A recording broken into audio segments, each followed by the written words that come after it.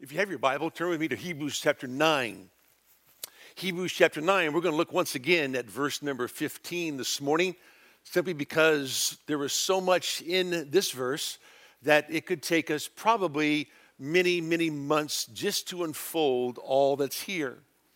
And so this morning, I want you to look at your life in light of what the verse says. Now listen carefully. So many times, it is easy for us to read a verse, and after reading that verse, we read into the verse what we think we believe, instead of letting the verse tell us what we need to believe. We need to understand that. So many times we read the scriptures through a lens that may or may not be correct. The verse must stand on its own in the context of which it was written, in the book in which it was written, in line with the entirety of Scripture. And so as we examine our lives today, the Bible says in 1 Corinthians 11 that before you eat and drink of the Lord's table, you are to examine your life. Paul would say in 2 Corinthians 13, verse number 5, that we are to test ourselves, prove ourselves, to see whether or not Jesus is even in us. No better time to do that than on Communion Sunday. And so when we looked at Hebrews 9, verse number 15 last week, a verse that says, for this reason, he is the mediator of a new covenant, so that since a death has taken place for the redemption of the transgressions that were committed under the first covenant, those who have been called may receive the promise of the eternal inheritance. We told you last week that a Jewish audience would understand this to some degree. Because on the Day of Atonement, when the high priest would go in to offer sacrifices for the sins of the people, they would do it retroactively. In other words, they would do it for the previous year. Because there were so many sins that were committed that every person that was there sometimes didn't know the sins they committed. And so when they offered atonement, it was for the sins retroactively throughout the previous year. The writer of Hebrews is telling us that when Christ offered his one-time sacrifice, he offered it retroactively to all those who were called. In other words, there was a redemption provided for those in the Old Testament that were called. There was not a redemption on Calvary for those in the Old Testament that were not called. Why? Because they were already in hell. You can't purchase them out of hell. They're already there. So he offered redemption for the transgressions of those who are called so that they might collect the eternal inheritance that was theirs from the very beginning. And this becomes a staggering thought. It becomes a monumental truth. It leads us into the depths of the doctrine of the living God, so that somehow we might begin to understand who God is and what he's done. Because we asked the question last week, are you one of the ones that are the called? And how do you know you're one of the ones that are called? And we told you that, number one, it commences with God himself. The call of God commences with God. It comes only through the gospel, and it's conceived by grace. We looked at that last week. With that, point number 4, it compels us to be grateful. It compels us to be grateful. Listen to what Paul says. And I love what the Lord is doing, because what we're studying on Wednesday night, last week, ties into this morning, ties into this next Wednesday, ties into next Sunday morning. God in his sovereignty put all these together for us so that we'd be covering these verses at the same time. And it says in 2 Thessalonians 2, verse number 13, but we should always give thanks to God for you, brethren, beloved of the Lord, Because God has chosen you from the beginning for salvation through sanctification by the Spirit and faith in the truth. It was for this he called you through our gospel. You see, there's something that compels me to give thanksgiving to God, to be grateful to him. Why? Because he chose me from the beginning. And he called me to himself, that I might experience the joys, not just of his presence on earth, but for all eternity, to be saved from my sin. That's a staggering thought. To think of the fact that God, in eternity past, wrote the names of all those who would believe in him, Revelation 13:8, Revelation 17:8, in the Lamb's book of life. In other words, we know that he was the Lamb slain before the foundation of the world. The Bible tells us that. And so, because he would write the names of those whom he would call, because he chose them, in the Lamb's book of life. And some would say, well, wait a minute. Wait a second. You mean to tell me that God would choose some and not others? Yes. And you would say, probably, that just doesn't seem right. That doesn't seem fair. So let me offend you this morning. You are not the author of fairness. You're not the author of rightness. You're not the author of justice. You're just you. God is the author of that which is fair, right, just, true, and pure, because he's holy. So if he is, shall not the righteous judge of all the earth do that which is just? Genesis 18:25. That's right before he destroyed Sodom and Gomorrah.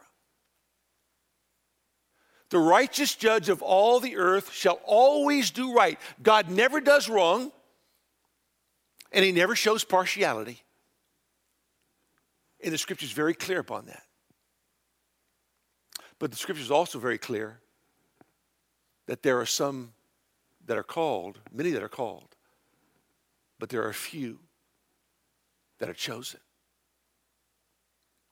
And we look at that and we hear that, and some of us adore that, other of us abhor that.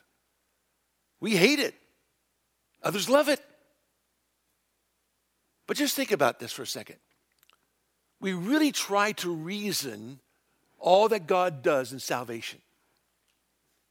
We try to, with our minds, intellectually think and digest everything that God said. But let me tell you something. Be aware of this, that when the fall happened, when sin took place in Genesis chapter 3, it affected your ability to reason.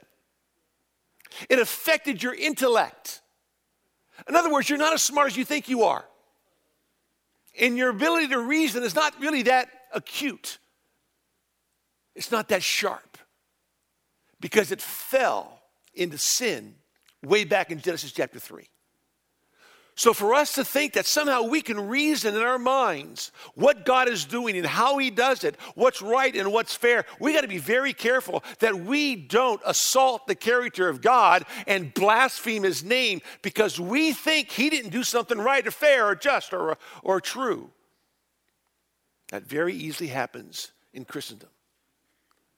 We must be very, very careful. Do I understand that for me to be saved, I must believe the gospel? Yes. That I must repent of my sins? Yes. That I must turn to Christ and take up my cross and follow him without reservation? Yes, I understand that. I have no question about that. Do I understand that, yes, God gave me the power and the grace to believe, to repent, to have the faith to understand and to follow him? Yes. But can I harmonize those two together? No. I can't. I cannot harmonize human volition and divine election.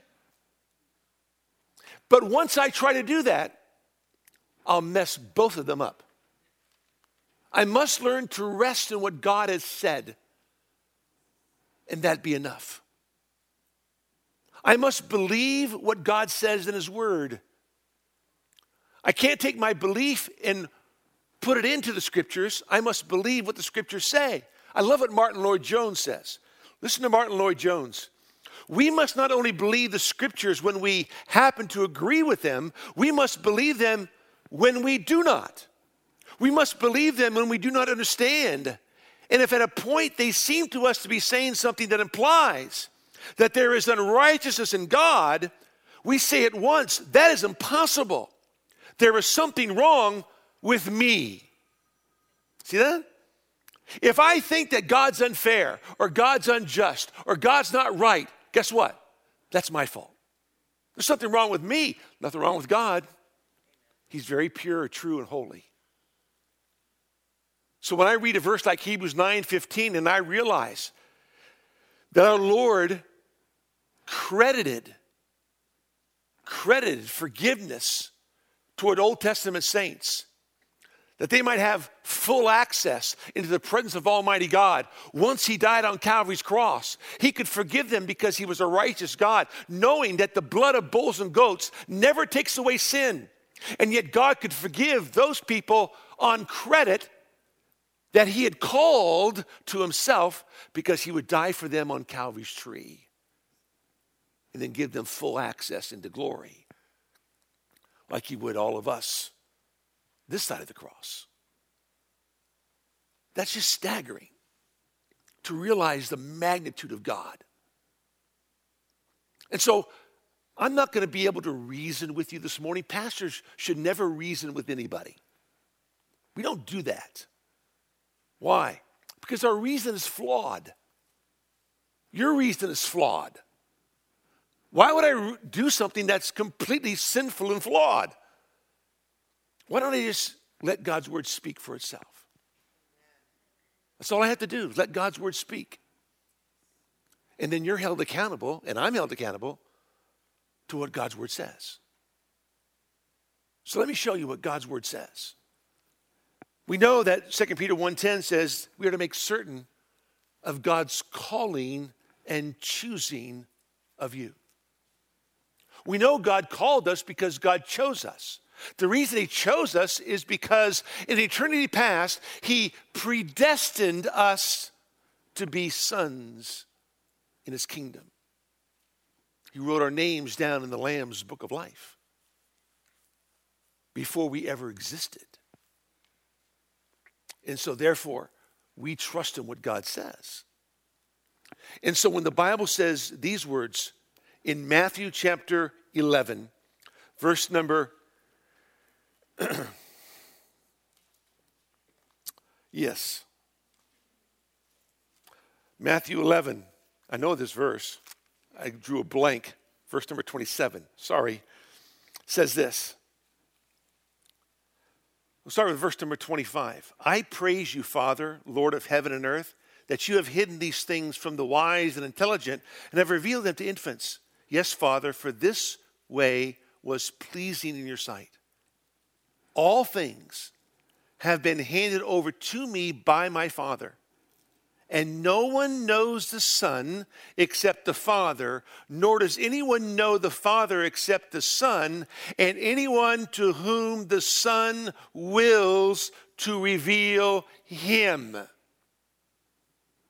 Nobody knows the Father unless the Son chooses to reveal him to them. It's impossible. That's what the verse says. Interesting. What's the next verse say? Come unto me, all ye that weary and are heavy laden, and I will give you rest. You have divine election in one verse. You have human volition in the next verse. And the two are mirrored together in Scripture as you read through it, but yet so impossible to harmonize in our frail, fallen minds. Many are called, few are chosen.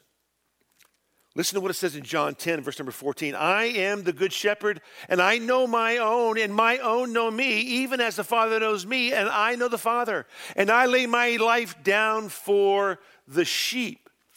I have other sheep, which are not of this fold. I must bring them also, and they will hear my voice, and they will become one flock with one shepherd. For this reason, the Father loves me, because I lay down my life. I know my sheep. Verse 27, my sheep hear my voice, and I know them, and they follow me. And I give eternal life to them, and they will never perish, and no one will snatch them out of my hand. Acts chapter 13, verse number 48. When the Gentiles heard this, they began rejoicing, glorifying the word of the Lord. And as many as had been appointed to eternal life believed. They rejoiced because as many as had been appointed, had been predetermined, believed. They rejoiced in what God was doing.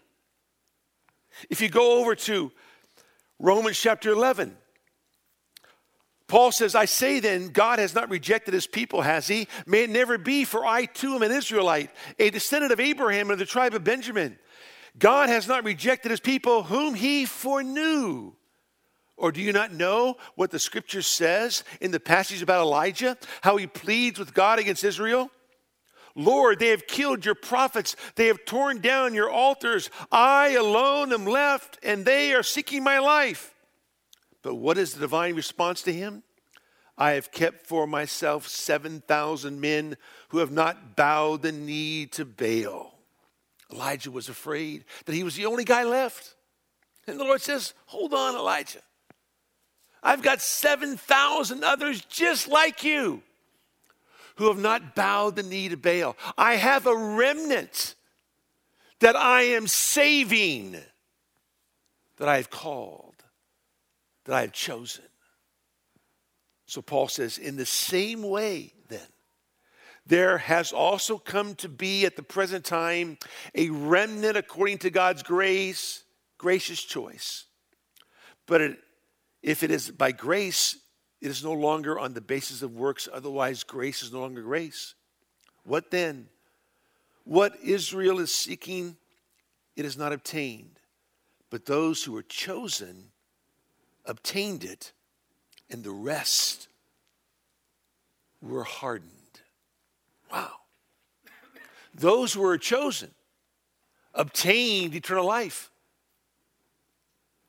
But those who were not, God hardened their hearts. Remember what we said on Wednesday night? If you missed it, too bad. But I'm going to repeat it to you, all right? In damnation, God responds to human choice. In salvation, man responds to divine choice. And that's the way it always is presented in Scripture. Always presented the same way. And why do people go to hell? They go to hell, 2 Thessalonians 1, verse number 8, because they do not know God and they will not obey the gospel of God. Why do they go to hell? 2 Thessalonians chapter 2, because they do not love the truth so as to be saved. It's not that they don't know the truth. They do. It's not that they don't know God. They do. Romans 1. Everybody knows God and everybody knows the truth. They just suppress the truth. But the reason they don't come to Christ is simply because they don't love the truth. Why did you come to Christ? Because you love the truth. The truth incarnate and the truth inspired. You can't separate the two. You love the truth. How great is that?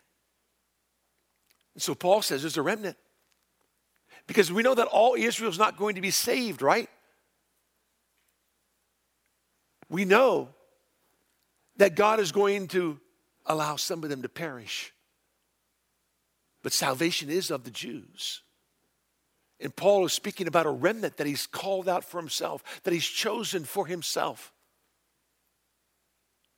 And those he didn't choose, he hardens their hearts. Like Pharaoh hardened his heart when the truth was presented to him.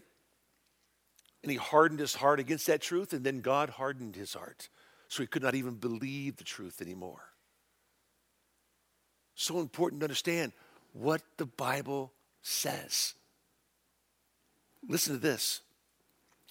So important. 1 Thessalonians chapter 1. Paul says, knowing, brethren, beloved by God, his choice of you. His choice of you. When he chose you from eternity past, when eternity intersects with time, he calls you to himself. And that call is an irresistible call. It's called irresistible grace. And I am compelled to come to Christ. I don't come to Christ kicking and screaming. No, because he changes my heart. He changes my will. He changes my mind that I might come to him and fall before him because I want to be with him. Because if he didn't do that, I wouldn't. We cry about God's justice. Listen, if God was just, he only acted in justice, nobody would go to heaven. If God only acted justly, nobody would go to heaven. But because God in his justice shows mercy and grace and love and kindness, and because he's a perfectly righteous God,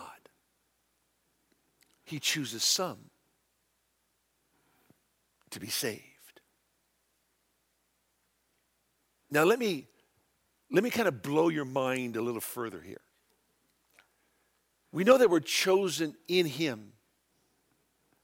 The Bible is very clear about that. In fact, over in the book of Ephesians chapter 1, verse number 4, it says, just as he chose us in him before the foundation of the world, that we would be holy and blameless before him in love, he predestined us to adoption as sons through Jesus Christ to himself, according to the kind intention of his will, to the praise of the glory of his grace. Please understand this. If you miss anything, make sure you don't miss this. You are saved for one reason and one reason only. You are saved for Christ's sake. You are not saved for your sake. Philippians 1, verse number 29 says that.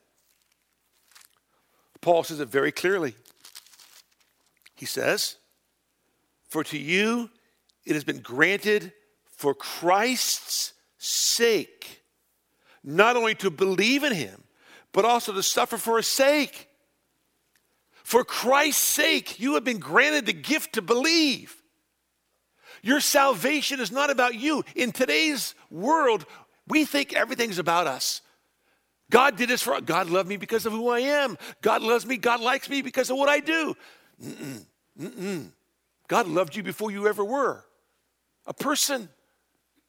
He loved you in eternity past. He never loved you based on what you do. But why do we believe in him? For his sake, not for our sake. You see, salvation is all of God. We must understand this. It's all about God. He grants us the gift to believe. He grants us the gift of faith. He grants us the gift of grace. The gift of repentance are all gifts that God grants to those whom he's chosen. And they then are able to turn from their sin, believe in what he said, because of the grace of Almighty God. Now listen to what the book of Titus says. Titus chapter 1. Titus chapter 1. Paul, a bondservant of God and an apostle of Jesus Christ for the faith of those chosen of God. Do you know why Paul preached the gospel? Paul preached the gospel so that those who are chosen would be saved. 2 Timothy 1, verse number 9 says that. 2 Timothy 1, verse number 9, Paul says, verse number 8, therefore do not be ashamed of the testimony of our Lord or of me as prisoner, but join with me in suffering for the gospel according to the power of God, who has saved us and called us with a holy calling, not according to our works, but according to his own purpose and grace, which is granted in Christ Jesus from all eternity, but now has been revealed by the appearing of our Savior, Jesus Christ, who abolished death and brought life and immortality to light through the gospel, for which I was appointed a preacher and an apostle and a teacher. Paul says this in Titus 1. He says, a bondservant of God and an apostle of Jesus Christ for the faith of those chosen of God and the knowledge of the truth, which is according to godliness in the hope of eternal life, which God, who cannot lie, promised long ages ago. God cannot lie, but you were chosen by God, and he made a promise long ages ago, or literally before time began. Let me ask you a question. Who did God make a promise to? Who does God make a promise to before time begins? Who exists before time begins? God, who cannot lie, made a promise. To who, pray tell? Well, go back to 2 Timothy 1. 2 Timothy 1. And Paul tells us. 2 Timothy 1, verse number 9. We're called with a holy calling, not according to our works, but according to his own purpose and grace, which was granted us in Christ Jesus from all eternity, or, same phrase used in Titus 1, from before time began. God the Father made a promise to God the Son that he would have a redeemed humanity. He would redeem a bride for his Son. God made a promise, God the Father made a promise to God the Son that he would redeem, that he's chosen people, that he's written down in the Lamb's Book of Life, that will be redeemed for his Son, that will be a bride for his Son for all eternity. So when God said way back in Genesis 1, let us make man in our image, why would he do that? Because in the time before eternity past, God made a promise to redeem a bride for his Son. So in John chapter 6, the Lord says these words in verse number 37, all that the Father gives me will come to me. All that the Father gives me will come to me. And the one who comes to me, I will certainly not cast out. In other words, God made a promise of a redeemed humanity. And all that the Father has promised to me is going to come to me, and I will never cast them out. That's why he says in verse number 44, no one can come to me unless the Father who sent me draws him. That's it. And then it says this in John 17, Christ's high priestly prayer. Quite astonishing. Verse number 6, I have manifested your name to the men you gave me. I manifested your name to the men you gave me. No one comes to the Son unless the Father draws him. And the reason the Father draws him is because their names were written in the Lamb's Book of Life before eternity began. because they were chosen in Christ, because God the Father made a promise to the Son that he'd redeem a bride for his Son for all eternity. So he says, the men that you gave me out of the world, they were yours, and you gave them to me. What a powerful statement. And then he says this, verse 12, while I was with them, I was keeping them in your name, which you have given me. And I guarded them, and not one of them perished. But the son of perdition, Judas, said the scripture would be fulfilled. Then he says this, verse number 24, Father, I desire that they also whom you have given me be with me where I am, so that they may see my glory, which you have given me. Wow. Over and over again, the ones that you have given to me. In eternity past, God the Father made a promise to God the Son about a redeemed humanity. This will be your bride. I've written their names down in the Lamb's Book of Life. Eternity past. Because you are the Lamb slain before the foundation of the world. And as Lamb, you will die for all those written in the Lamb's Book of Life. Because you're going to redeem them as your bride forever. The rest, I will harden. And that is a righteous God doing what only a righteous God does. You say, I just have a hard time grasping that. Listen, your reason and intellect is extremely flawed because you have a sinful nature. You just have to believe what God says in his word. Listen to this. Book of Malachi. Oh, by the way, if you read the Old Testament, God was always choosing people. Remember Psalm 105, verse number 43?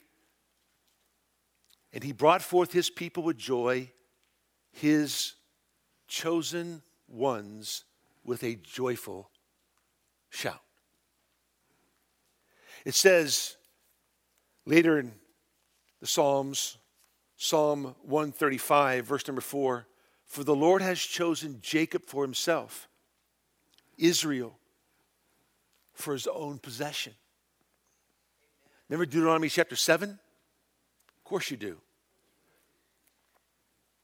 It says, for you are a holy people to the Lord your God. The Lord your God has chosen you to be a people for his own possession out of all the peoples who are on the face of the earth.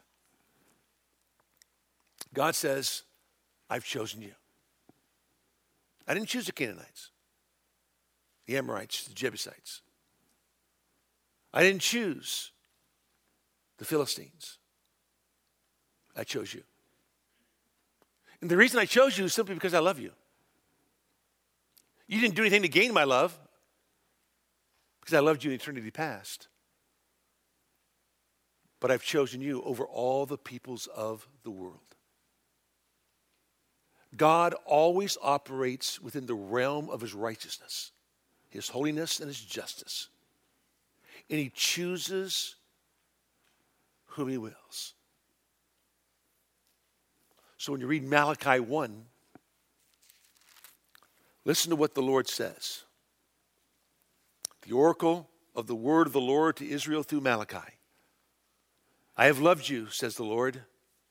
But you say, how have you loved us?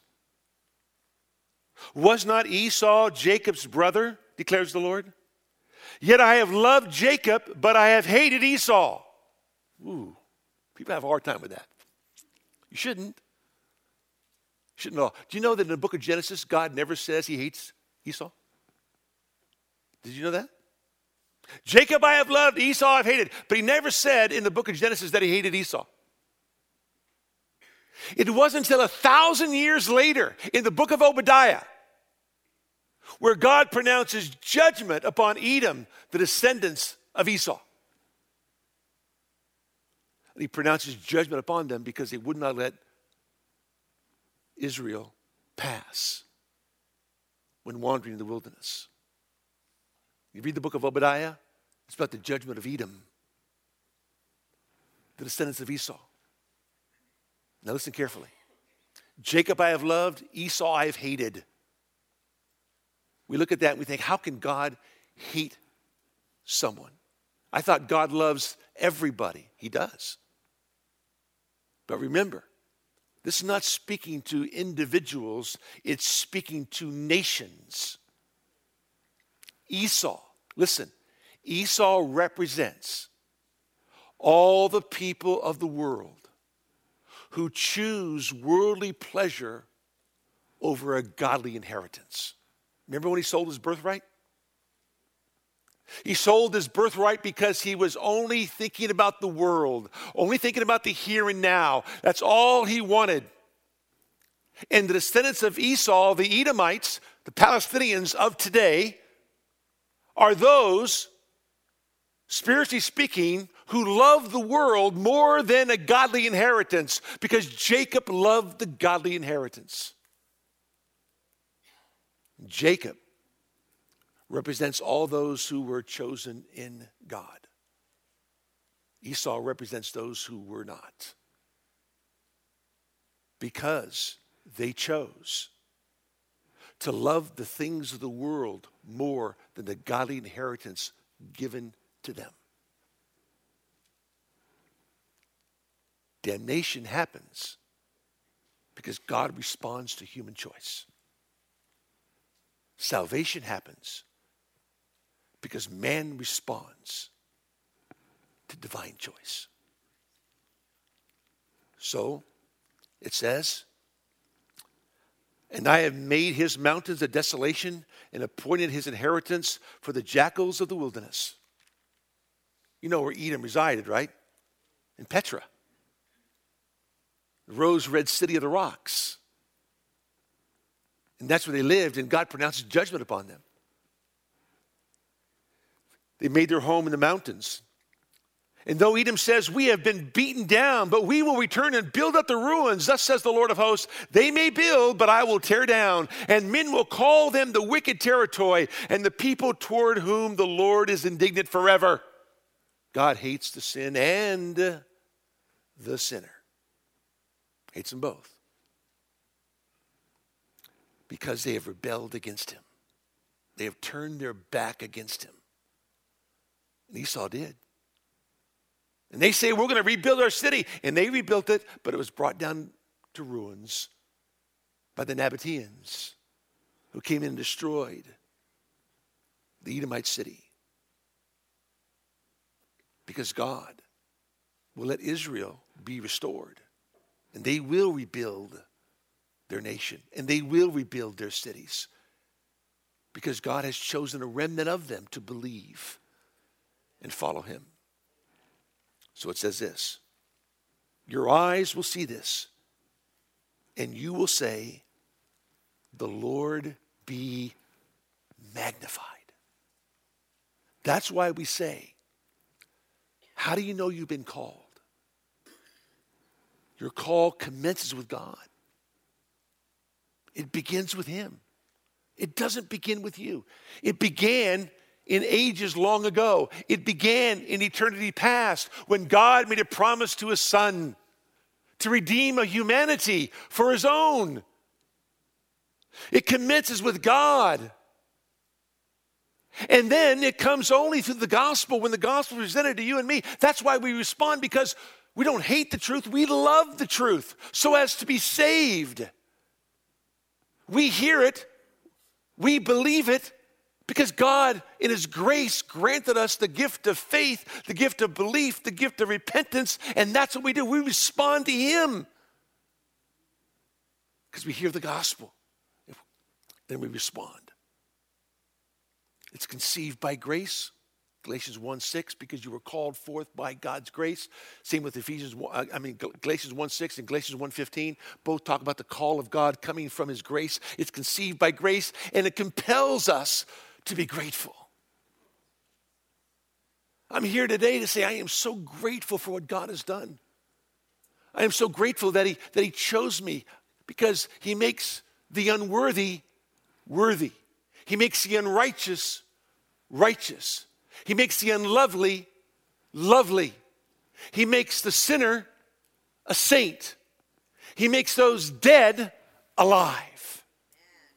That's why we give thanks to God. We magnify his name, because we are so grateful that without this sacrifice, without him giving his life for us, we would have never believed. But he did it for us. We come today to worship the King who gave his life for you and me. No one took it from him. He laid it down on his own initiative. That was the plan. He was the lamb slain before the foundation of the world. This was a marvelous plan. A plan that only can be enacted by an eternal God. And when we, who are finite, try to wrap our minds around the infinite plan and infinite mind of God, it will confuse us to no end. But when we read the text and we see what God says, we say, yes, Lord, I might not understand it. I might not even begin to grasp it. But Lord, I believe it because you said it. And I'm thankful, so grateful that you chose me. You called me. You predetermined me eternity past. You elected me to be a son of your kingdom. And for that, I'm grateful. Let me pray with you. Father, we thank you for today. Not able to cover as much as we'd like to cover, but trust we to cover those things that would enable us to understand a little bit more about your calling and choosing of us. Today, Lord, we pray and ask that, Lord, our hearts would be right before you. And that, Lord, because of your great salvation, we just give you thanks. In Jesus' name we pray. Amen. This morning, as we partake of the Lord's table, I want to remind you that we'll distribute the elements to you. Hold on to them. We'll partake of them together. And we will be able to celebrate the Lord's table together. So as the men come down, let's bow for a moment of prayer. Father, we thank you for today. We are so grateful, Lord, that we can come and worship you. We are so grateful, Lord, that we have the opportunity to thank you once again. Lord, we pray our hearts will be right before you. In Jesus' name, amen. If you have your Bible, turn with me to Hebrews chapter 9. Hebrews chapter 9, we're going to look once again at verse number 15 this morning, simply because there is so much in this verse that it could take us probably many, many months just to unfold all that's here. And so this morning, I want you to look at your life in light of what the verse says. Now listen carefully. So many times, it is easy for us to read a verse, and after reading that verse, we read into the verse what we think we believe, instead of letting the verse tell us what we need to believe. We need to understand that. So many times we read the scriptures through a lens that may or may not be correct. The verse must stand on its own in the context of which it was written, in the book in which it was written, in line with the entirety of Scripture. And so as we examine our lives today, the Bible says in 1 Corinthians 11 that before you eat and drink of the Lord's table, you are to examine your life. Paul would say in 2 Corinthians 13, verse number 5, that we are to test ourselves, prove ourselves, to see whether or not Jesus is even in us. No better time to do that than on Communion Sunday. And so when we looked at Hebrews 9, verse number 15 last week, a verse that says, for this reason, he is the mediator of a new covenant, so that since a death has taken place for the redemption of the transgressions that were committed under the first covenant, those who have been called may receive the promise of the eternal inheritance. We told you last week that a Jewish audience would understand this to some degree. Because on the Day of Atonement, when the high priest would go in to offer sacrifices for the sins of the people, they would do it retroactively. In other words, they would do it for the previous year. Because there were so many sins that were committed that every person that was there sometimes didn't know the sins they committed. And so when they offered atonement, it was for the sins retroactively throughout the previous year. The writer of Hebrews is telling us that when Christ offered his one-time sacrifice, he offered it retroactively to all those who were called. In other words, there was a redemption provided for those in the Old Testament that were called. There was not a redemption on Calvary for those in the Old Testament that were not called. Why? Because they were already in hell. You can't purchase them out of hell. They're already there. So he offered redemption for the transgressions of those who are called so that they might collect the eternal inheritance that was theirs from the very beginning. And this becomes a staggering thought. It becomes a monumental truth. It leads us into the depths of the doctrine of the living God, so that somehow we might begin to understand who God is and what he's done. Because we asked the question last week, are you one of the ones that are the called? And how do you know you're one of the ones that are called? And we told you that, number one, it commences with God himself. The call of God commences with God.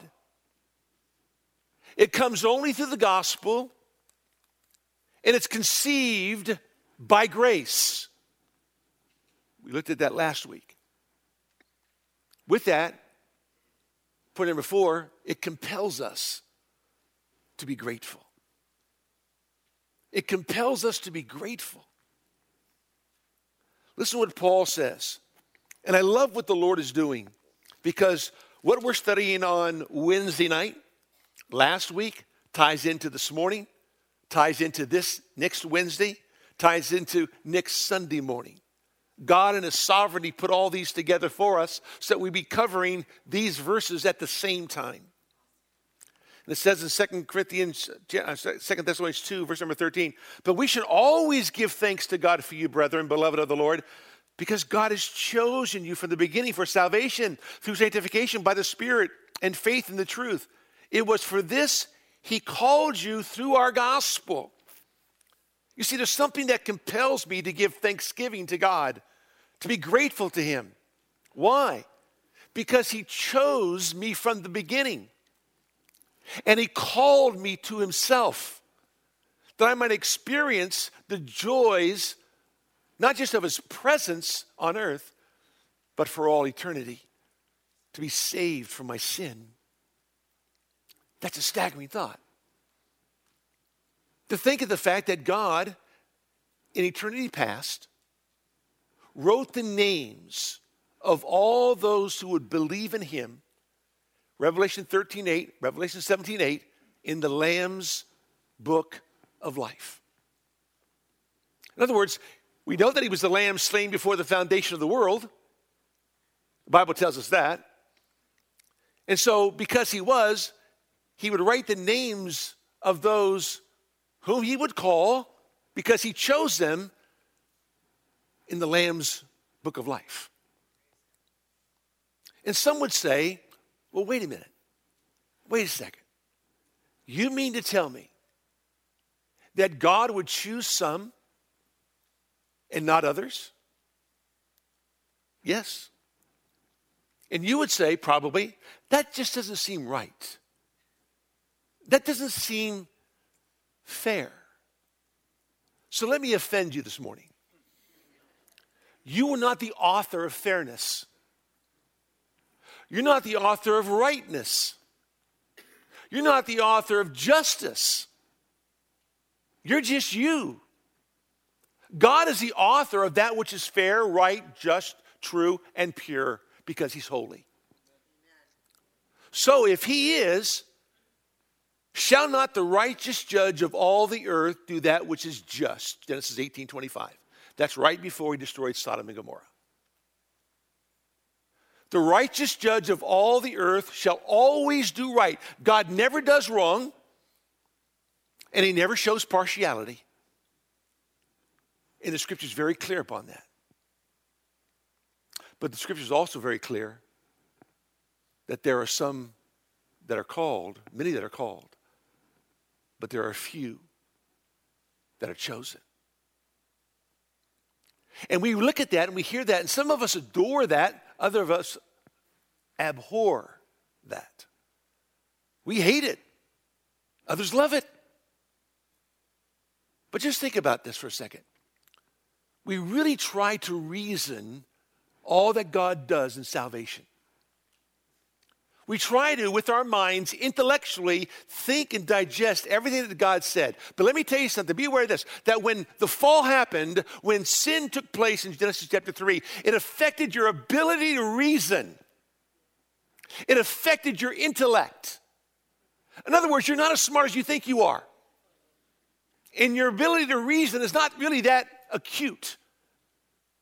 It's not that sharp.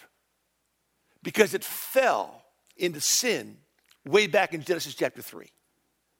So for us to think that somehow we can reason in our minds what God is doing and how he does it, what's right and what's fair, we got to be very careful that we don't assault the character of God and blaspheme his name because we think he didn't do something right or fair or just or true. That very easily happens in Christendom. We must be very, very careful. Do I understand that for me to be saved, I must believe the gospel? Yes. That I must repent of my sins? Yes. That I must turn to Christ and take up my cross and follow him without reservation? Yes, I understand that. I have no question about that. Do I understand that, yes, God gave me the power and the grace to believe, to repent, to have the faith to understand and to follow him? Yes. But can I harmonize those two together? No. I can't. I cannot harmonize human volition and divine election. But once I try to do that, I'll mess both of them up. I must learn to rest in what God has said, and that be enough. I must believe what God says in his word. I can't take my belief and put it into the scriptures. I must believe what the scriptures say. I love what Martin Lloyd-Jones says. Listen to Martin Lloyd-Jones. We must not only believe the scriptures when we happen to agree with them, we must believe them when we do not. We must believe them when we do not understand. And if at a point they seem to us to be saying something that implies that there is unrighteousness in God, we say at once, that is impossible. There is something wrong with me. See that? If I think that God's unfair or God's unjust or God's not right, guess what? That's my fault. There's something wrong with me, nothing wrong with God. He's very pure, true, and holy. So when I read a verse like Hebrews 9:15 and I realize that our Lord credited forgiveness toward Old Testament saints, that they might have full access into the presence of Almighty God. Once he died on Calvary's cross, he could forgive them because he was a righteous God, knowing that the blood of bulls and goats never takes away sin. And yet God could forgive those people on credit that he had called to himself because he would die for them on Calvary's tree and then give them full access into glory like he would all of us this side of the cross. That's just staggering to realize the magnitude of God. And so I'm not going to be able to reason with you this morning. Pastors should never reason with anybody. We don't do that. Why? Because our reason is flawed. Your reason is flawed.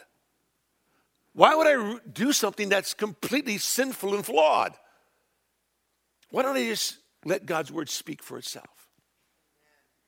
That's all I have to do, let God's word speak. And then you're held accountable, and I'm held accountable to what God's word says. So let me show you what God's word says. We know that 2 Peter 1:10 says we are to make certain of God's calling and choosing of you. We know God called us because God chose us. The reason he chose us is because in eternity past, he predestined us to be sons in his kingdom. He wrote our names down in the Lamb's book of life before we ever existed. And so therefore, we trust in what God says. And so when the Bible says these words in Matthew chapter 11, verse number yes. Matthew 11. I know this verse. I drew a blank. Verse number 27. Sorry. Says this. We'll start with verse number 25. I praise you, Father, Lord of heaven and earth, that you have hidden these things from the wise and intelligent and have revealed them to infants. Yes, Father, for this way was pleasing in your sight. All things have been handed over to me by my Father. And no one knows the Son except the Father, nor does anyone know the Father except the Son, and anyone to whom the Son wills to reveal him. Nobody knows the Father unless the Son chooses to reveal him to them. It's impossible. That's what the verse says. Interesting. What's the next verse say? Come unto me, all ye that weary and are heavy laden, and I will give you rest.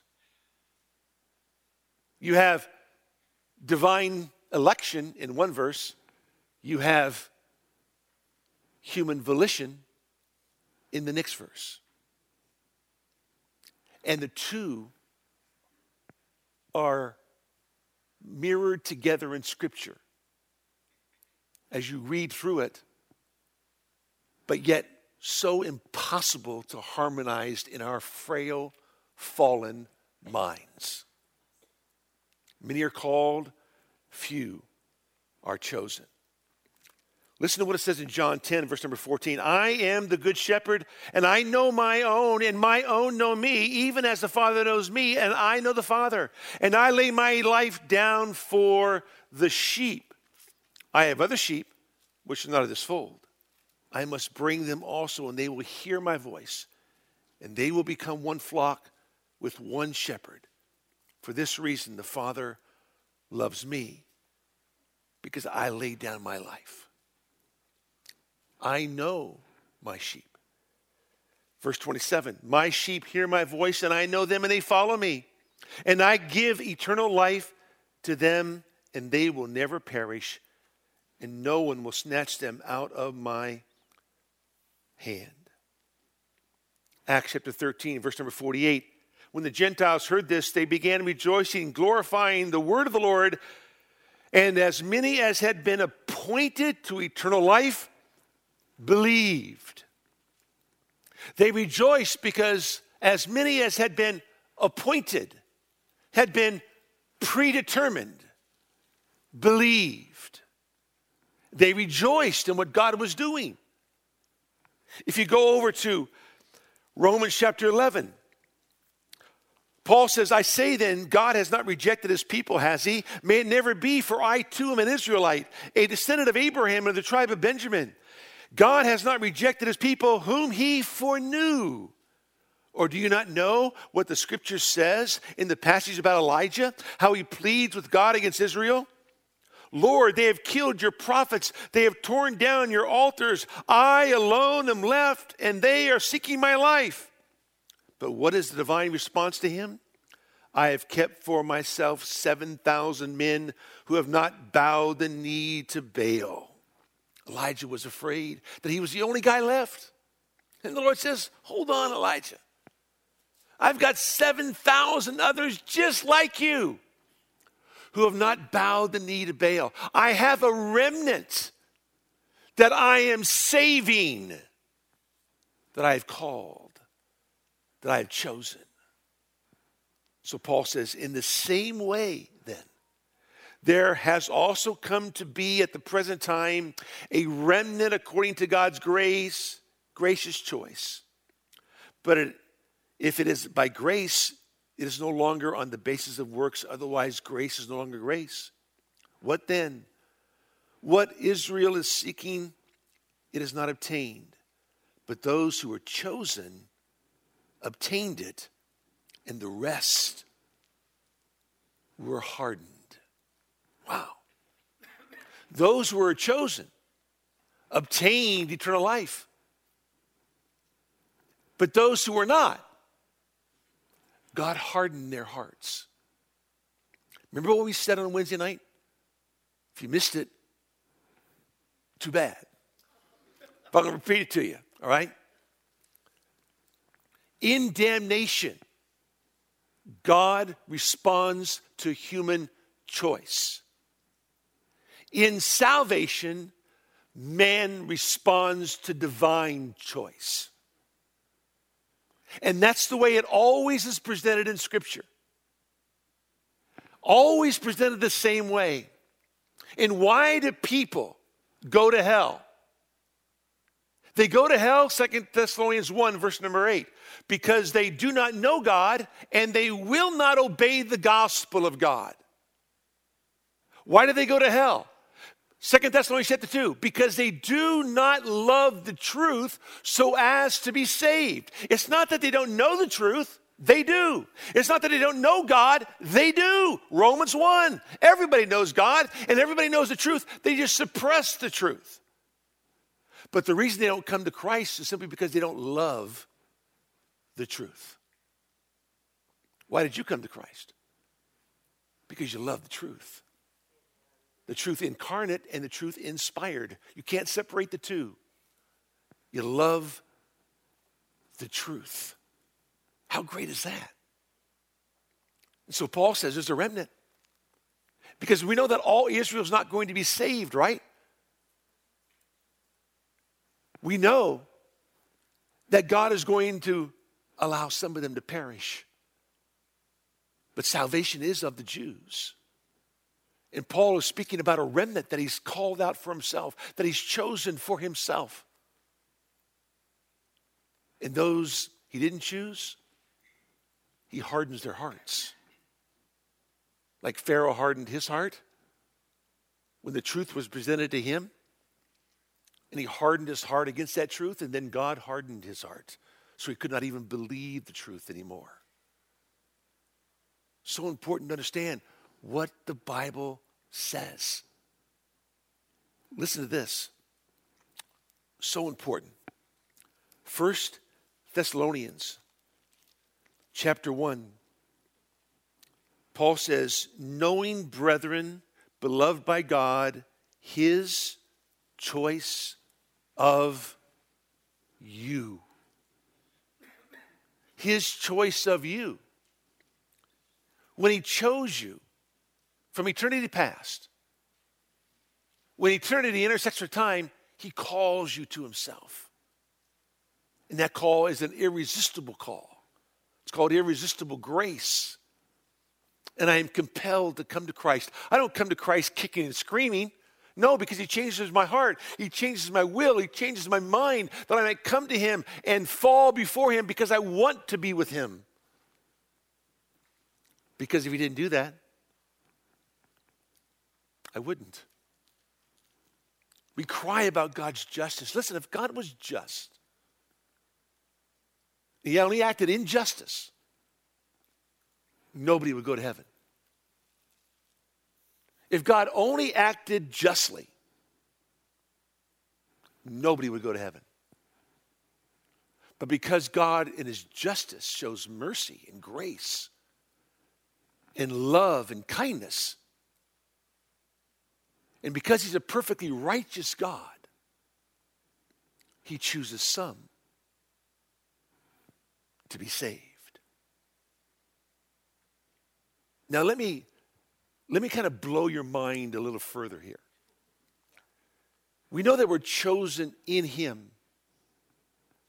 The Bible is very clear about that. In fact, over in the book of Ephesians chapter 1, verse number 4, it says, just as he chose us in him before the foundation of the world, that we would be holy and blameless before him in love, he predestined us to adoption as sons through Jesus Christ to himself, according to the kind intention of his will, to the praise of the glory of his grace.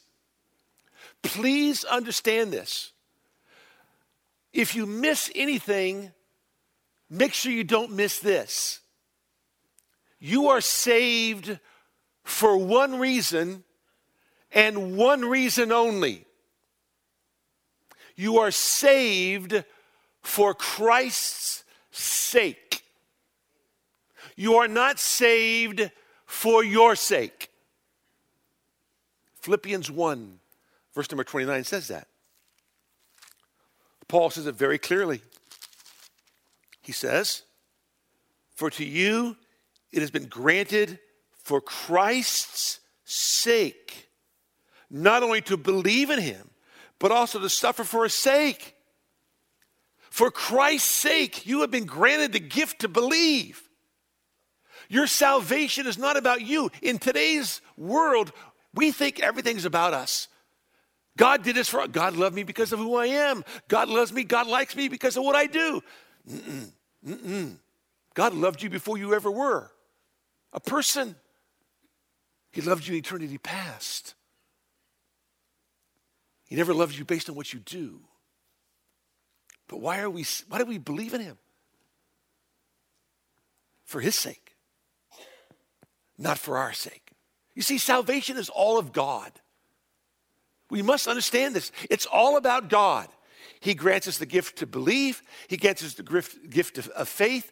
He grants us the gift of grace. The gift of repentance are all gifts that God grants to those whom he's chosen. And they then are able to turn from their sin, believe in what he said, because of the grace of Almighty God. Now listen to what the book of Titus says. Titus chapter 1. Titus chapter 1. Paul, a bondservant of God and an apostle of Jesus Christ, for the faith of those chosen of God. Do you know why Paul preached the gospel? Paul preached the gospel so that those who are chosen would be saved. 2 Timothy 1, verse number 9 says that. 2 Timothy 1, verse number 9, Paul says,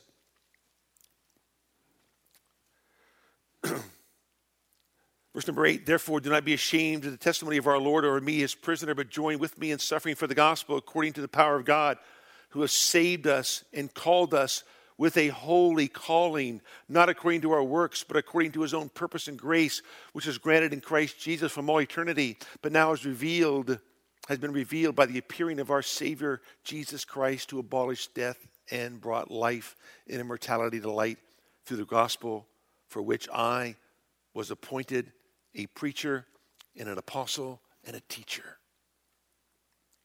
Paul says this in Titus 1. He says, a bondservant of God and an apostle of Jesus Christ for the faith of those chosen of God and the knowledge of the truth, which is according to godliness in the hope of eternal life, which God, who cannot lie, promised long ages ago. God cannot lie, but you were chosen by God, and he made it promise long ages ago, or literally before time began. Let me ask you a question. Who did God make a promise to? Who does God make a promise to before time begins? Who exists before time begins? God, who cannot lie, made a promise. To who, pray tell? Well, go back to 2 Timothy 1. 2 Timothy 1. And Paul tells us. 2 Timothy 1, verse number 9. We're called with a holy calling, not according to our works, but according to his own purpose and grace, which was granted us in Christ Jesus from all eternity, or, same phrase used in Titus 1, from before time began. God the Father made a promise to God the Son that he would have a redeemed humanity. He would redeem a bride for his Son. God made a promise, God the Father made a promise to God the Son that he would redeem, that he's chosen people, that he's written down in the Lamb's Book of Life, that will be redeemed for his Son, that will be a bride for his Son for all eternity. So when God said way back in Genesis 1, let us make man in our image, why would he do that? Because in the time before eternity past, God made a promise to redeem a bride for his Son. So in John chapter 6, the Lord says these words in verse number 37, all that the Father gives me will come to me. All that the Father gives me will come to me. And the one who comes to me, I will certainly not cast out. In other words, God made a promise of a redeemed humanity. And all that the Father has promised to me is going to come to me, and I will never cast them out. That's why it says in verse number 44, no one can come to me unless the Father who sent me draws him. That's it. And then it says this in John 17, Christ's high priestly prayer. Quite astonishing. Verse number 6, I have manifested your name to the men you gave me. I manifested your name to the men you gave me. No one comes to the Son unless the Father draws him. And the reason the Father draws him is because their names were written in the Lamb's Book of Life before eternity began. Because they were chosen in Christ, because God the Father made a promise to the Son that he'd redeem a bride for his Son for all eternity. So he says, the men that you gave me out of the world, they were yours, and you gave them to me. What a powerful statement. And then he says this, verse 12, while I was with them, I was keeping them in your name, which you have given me. And I guarded them, and not one of them perished. But the son of perdition, Judas, said the scripture would be fulfilled. Then he says this, verse number 24, Father, I desire that they also whom you have given me be with me where I am, so that they may see my glory, which you have given me. Wow. Over and over again, the ones that you have given to me. In eternity past, God the Father made a promise to God the Son about a redeemed humanity. This will be your bride. I've written their names down in the Lamb's Book of Life. Eternity past. Because you are the Lamb slain before the foundation of the world. And as Lamb, you will die for all those written in the Lamb's Book of Life. Because you're going to redeem them as your bride forever. The rest, I will harden. And that is a righteous God doing what only a righteous God does. You say, I just have a hard time grasping that. Listen, your reason and intellect is extremely flawed because you have a sinful nature. You just have to believe what God says in his word. Listen to this. Book of Malachi. Oh, by the way, if you read the Old Testament, God was always choosing people. Remember Psalm 105, verse number 43? And he brought forth his people with joy, his chosen ones with a joyful shout. It says later in the Psalms, Psalm 135, verse number 4, for the Lord has chosen Jacob for himself, Israel for his own possession. Remember Deuteronomy chapter 7? Of course you do. It says, for you are a holy people to the Lord your God. The Lord your God has chosen you to be a people for his own possession out of all the peoples who are on the face of the earth. God says, I've chosen you. I didn't choose the Canaanites, the Amorites, the Jebusites. I didn't choose the Philistines. I chose you. And the reason I chose you is simply because I love you. You didn't do anything to gain my love, because I loved you in eternity past. But I've chosen you over all the peoples of the world. God always operates within the realm of his righteousness, his holiness and his justice. And he chooses whom he wills. So when you read Malachi 1, listen to what the Lord says. The oracle of the word of the Lord to Israel through Malachi. I have loved you, says the Lord, but you say, how have you loved us? Was not Esau Jacob's brother, declares the Lord? Yet I have loved Jacob, but I have hated Esau. Ooh, people have a hard time with that. You shouldn't. Shouldn't all. Do you know that in the book of Genesis, God never says he hates Esau? Did you know that? Jacob I have loved, Esau I've hated. But he never said in the book of Genesis that he hated Esau. It wasn't until 1,000 years later in the book of Obadiah where God pronounces judgment upon Edom, the descendants of Esau. And he pronounces judgment upon them because they would not let Israel pass when wandering in the wilderness. You read the book of Obadiah, it's about the judgment of Edom, the descendants of Esau. Now listen carefully. Jacob I have loved, Esau I have hated. We look at that and we think, how can God hate someone? I thought God loves everybody. He does. But remember, this is not speaking to individuals, it's speaking to nations. Esau, listen, Esau represents all the people of the world who choose worldly pleasure over a godly inheritance. Remember when he sold his birthright?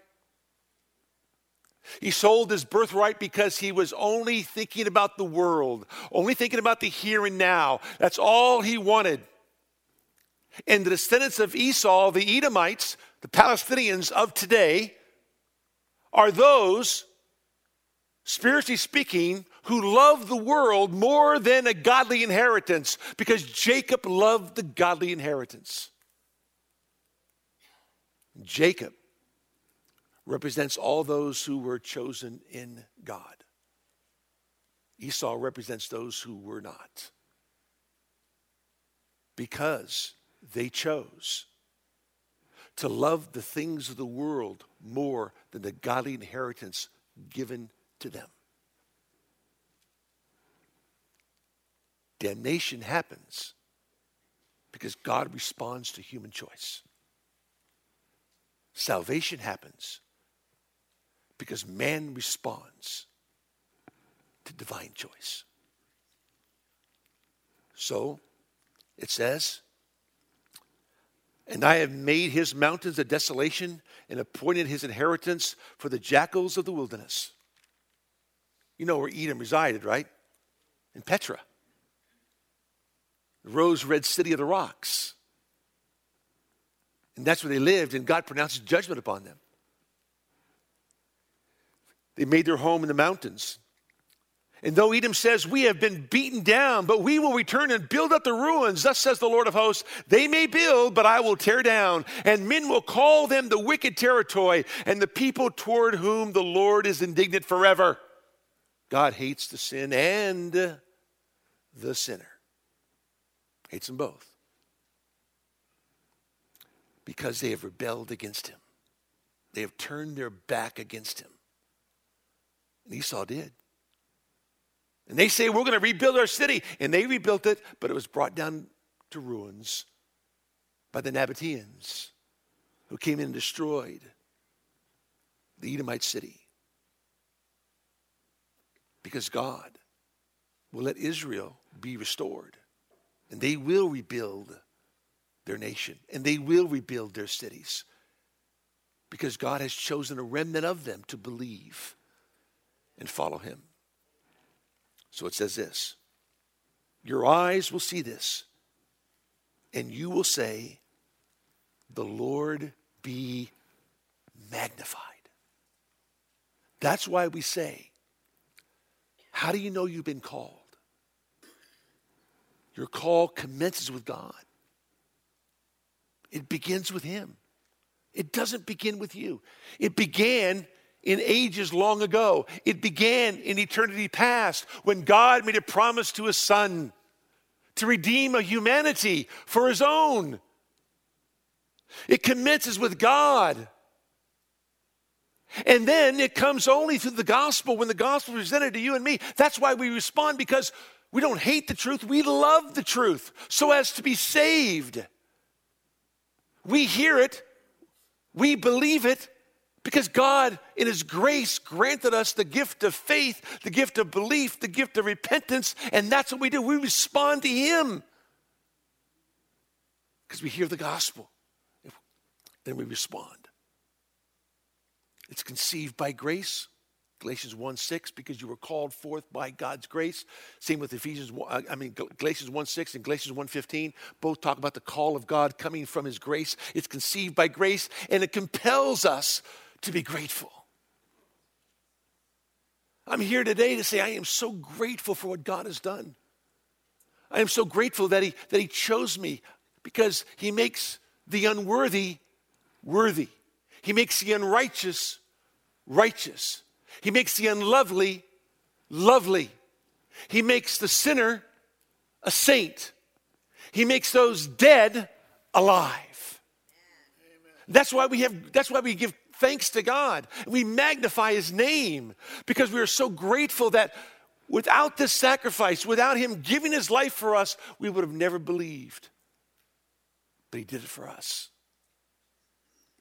We come today to worship the King who gave his life for you and me. No one took it from him. He laid it down on his own initiative. That was the plan. He was the lamb slain before the foundation of the world. This was a marvelous plan. A plan that only can be enacted by an eternal God. And when we, who are finite, try to wrap our minds around the infinite plan and infinite mind of God, it will confuse us to no end. But when we read the text and we see what God says, we say, yes, Lord, I might not understand it. I might not even begin to grasp it. But Lord, I believe it because you said it. And I'm thankful, so grateful that you chose me. You called me. You predetermined me eternity past. You elected me to be a son of your kingdom. And for that, I'm grateful. Let me pray with you. Father, we thank you for today. Not able to cover as much as we'd like to cover, but trust we to cover those things that would enable us to understand a little bit more about your calling and choosing of us. Today, Lord, we pray and ask that, Lord, our hearts would be right before you. And that, Lord, because of your great salvation, we just give you thanks. In Jesus' name we pray. Amen.